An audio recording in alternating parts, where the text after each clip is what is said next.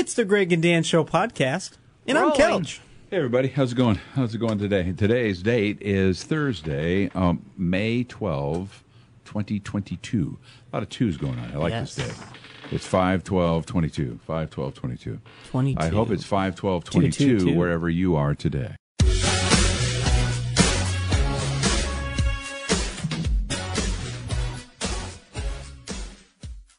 There's a guy named Chick Hearn. Not Chick Hearn, is that right? Chick Hearn? No, not Chick Hearn. That's a basketball guy. I'm thinking of Dick Herm. Okay, wow, that's funny. There's a Chick Hearn and a Dick Herm, both broadcasters from Central Illinois. Chick Hearn became a very famous basketball, probably the Lakers? Yes, and he was started at EEK. WEEK television here in Peoria, Illinois. Dick Herm was a man from my youth who did the farm report from the Peoria Union Stockyards every weekday. He would have a live camera at his desk, and he was this fun dude who had just the greatest personality in the world. And he would be wearing his white shirt. He's got his glasses on, and he would give you the stock, what was going on with pork bellies that day. Yeah. And then at the end of the report, he would always say this. And it's a beautiful day here in Peoria, and I hope it's more beautiful wherever you are. I used to, as a little boy, just adore that. Yeah, that's really... And it could be pouring down rain. It could be 200 degrees. It could be tornadoes. It's a beautiful day here in Peoria, and I hope it's more beautiful where you are. I just loved every second of that. And he wasn't a broadcaster. He was a commodities guy. Yeah. He sold pigs and hogs and cattle. His daughter, Danny, is Martha Herm, who is a friend of ours. And Martha is as lovely as her father. I never knew him, never met him, but man, he had an impact on my life. I really love that. That's such a simple, uplifting phrase that you can tell he was say. a happy man. He was a happy man. And, and he worked in a place that probably didn't smell good at all. No. The stockyards. That leads me to a discussion that I thought about bringing up here on the podcast today, and it just shows that is a simple kindness and a simple way of showing respect to people. Just saying that you hope that not only is it a beautiful day in general in this life, but it's also you hope that it's beautiful for you and everyone that's listening. Right. And that to me is that goes such a long way, but is so simple to do and to say. What did you want to talk about, though? I mean, in that regard, what is on your mind? Okay, what I want is go ahead, do it. To ask the question. The question: why the heck can we not just respect anyone and everyone? Well, why? Right now we have so much hatred out there for all kinds of reasons, and it doesn't matter what side of the aisle you're on. There's always some sort of hatred, but I just don't understand. I really do not understand why there has to be so much. And so you bringing that up, I think, is okay. Perfect. Here's what I believe is at the heart of it. I think we are taught. Just by and not specifically taught this lesson hey, kids, sit down, I'm going to teach you this. It is one that we glean from the world around us. That life, success, money, fulfillment, so on and so forth, is an end-sum game. And by that I mean this, that if you are successful, then somehow I have lost my ability to be as successful as I want because you took a little piece of mine, or you took my money, or you took my fame, or you took my happiness or my love. And so therefore, to have other people be okay and successful in whatever category you define success is an affront to me. Yeah. And so therefore I react in a negative way. I'm mad at you. Those people, you specifically, that group there, whatever it is, however you want to break it up. I'm mad because I feel like I'm not getting my fair share. Mm-hmm. When in fact I believe especially if you believe in God, it's infinite. There's no end-sum game. We could all, I feel that way about radio people. people go, oh man, I bet you hate the other radio people in Peoria or wherever town you're working in. It's like, no, we could all be the great, all be great, and in fact, our own way. Well, there's a few. Well, okay, but that's different. But like the place we work at our broadcast facility, we have 7 radio stations. We have a lot of personalities here. I would argue, frankly, and I really mean this, we have some of the most talented radio people in the country that are in this building. Now, you go, oh yeah, really? Well, if you're so good, why aren't you in Chicago or New York? Well, there's lots of reasons for that. Doesn't mean their talent's any different. We got some really talented and smart people around here. Does that make me and Danny less talented? No.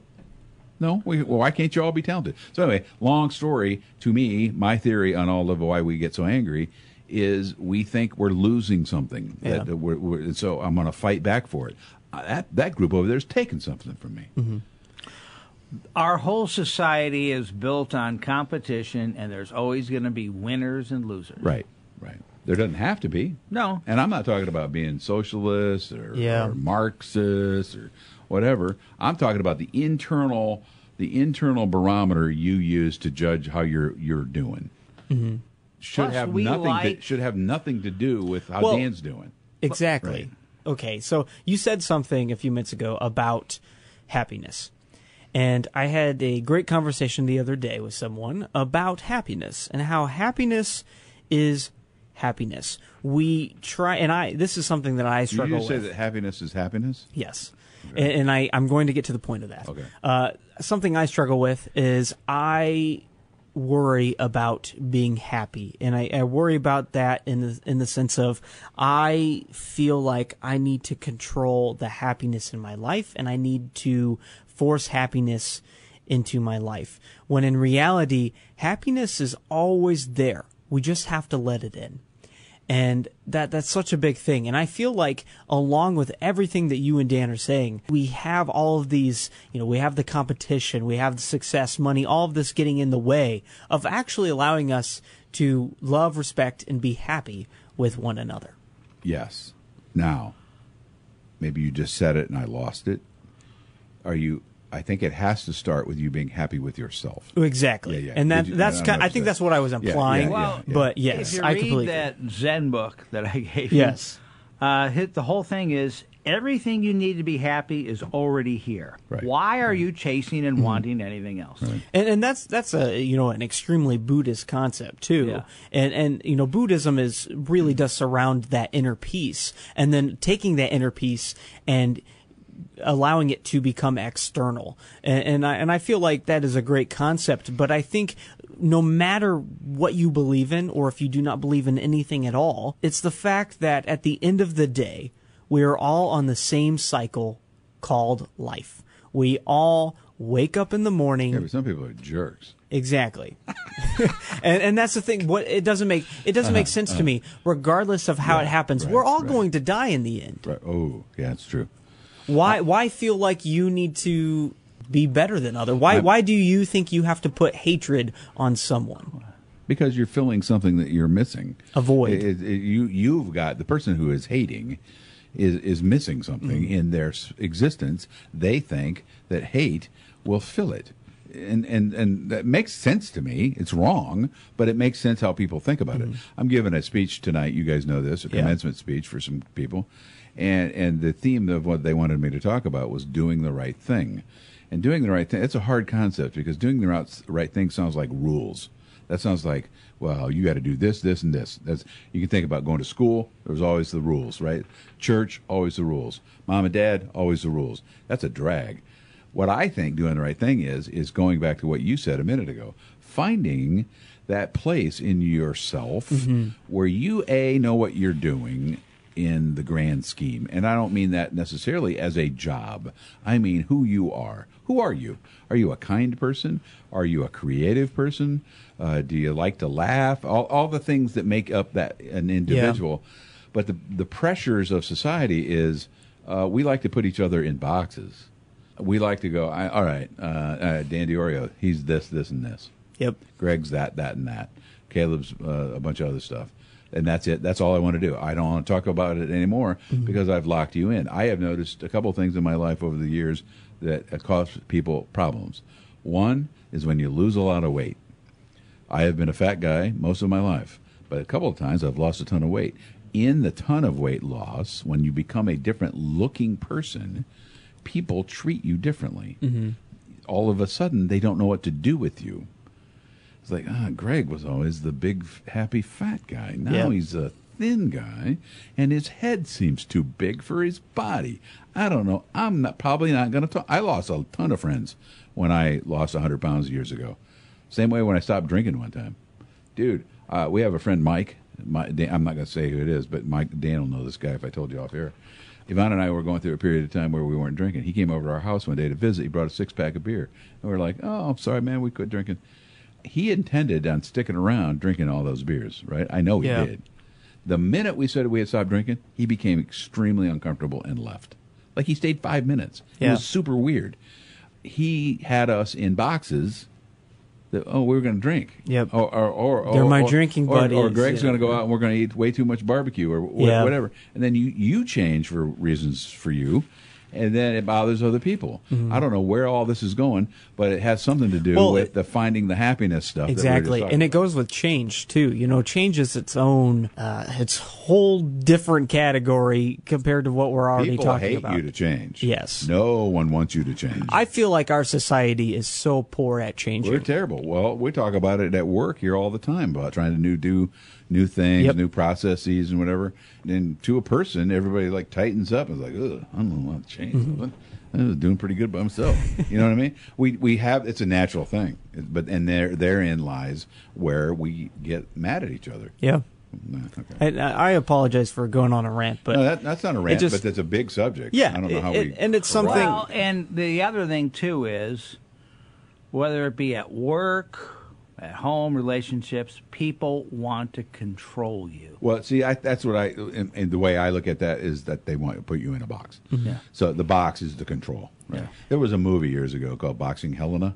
You ever seen that? I have not. Helena. Okay. It was weird, super movie. Super weird movie. The guy in the movie loved this woman named Helena. Okay. And he kidnapped her. Oh. And here's the gruesome part. He cut off her arms and legs and kept her in a box in his living room. She was still alive. And she obviously depended entirely on him to exist. It was the ultimate in boxing. He wanted this woman to be living in the parameters that he gave her. Wow. I think that is a perfect analogy of what we do to a lot of people. Very gruesome, but very gruesome, it really is a great example. Wow. I don't want you out. I don't want you out. There's a book that I remember Yvonne and I reading years ago. It has to do with this guy that lives in this mystical land, and he was always told by everybody to not leave. He could not leave this land because it's dangerous if you leave this land, and because there's giants out there that will just gobble you up. And he felt he needed to go. He needed to go find out what was happening. Turns out the giants were all the people that loved him. The giants were his parents and his friends who didn't want him leaving, because if he left them, then what does that mean for them? Yeah. They're left behind in this existence that they don't really like, and he's out trying new things. It's a great book. I can't remember the name of it, sorry. But that whole lesson of the people that don't want you to go, don't want you out of the box, that want to control you, as Danny just said a minute ago, are usually the people that are closest to you. They're usually the people closest to you. That is accurate. Because they love you the most. And they don't want to upset that apple cart. People, too, will say, all right, and you see this a lot of times, families or relationships, I want you to be this person. Yes. Yeah, exactly.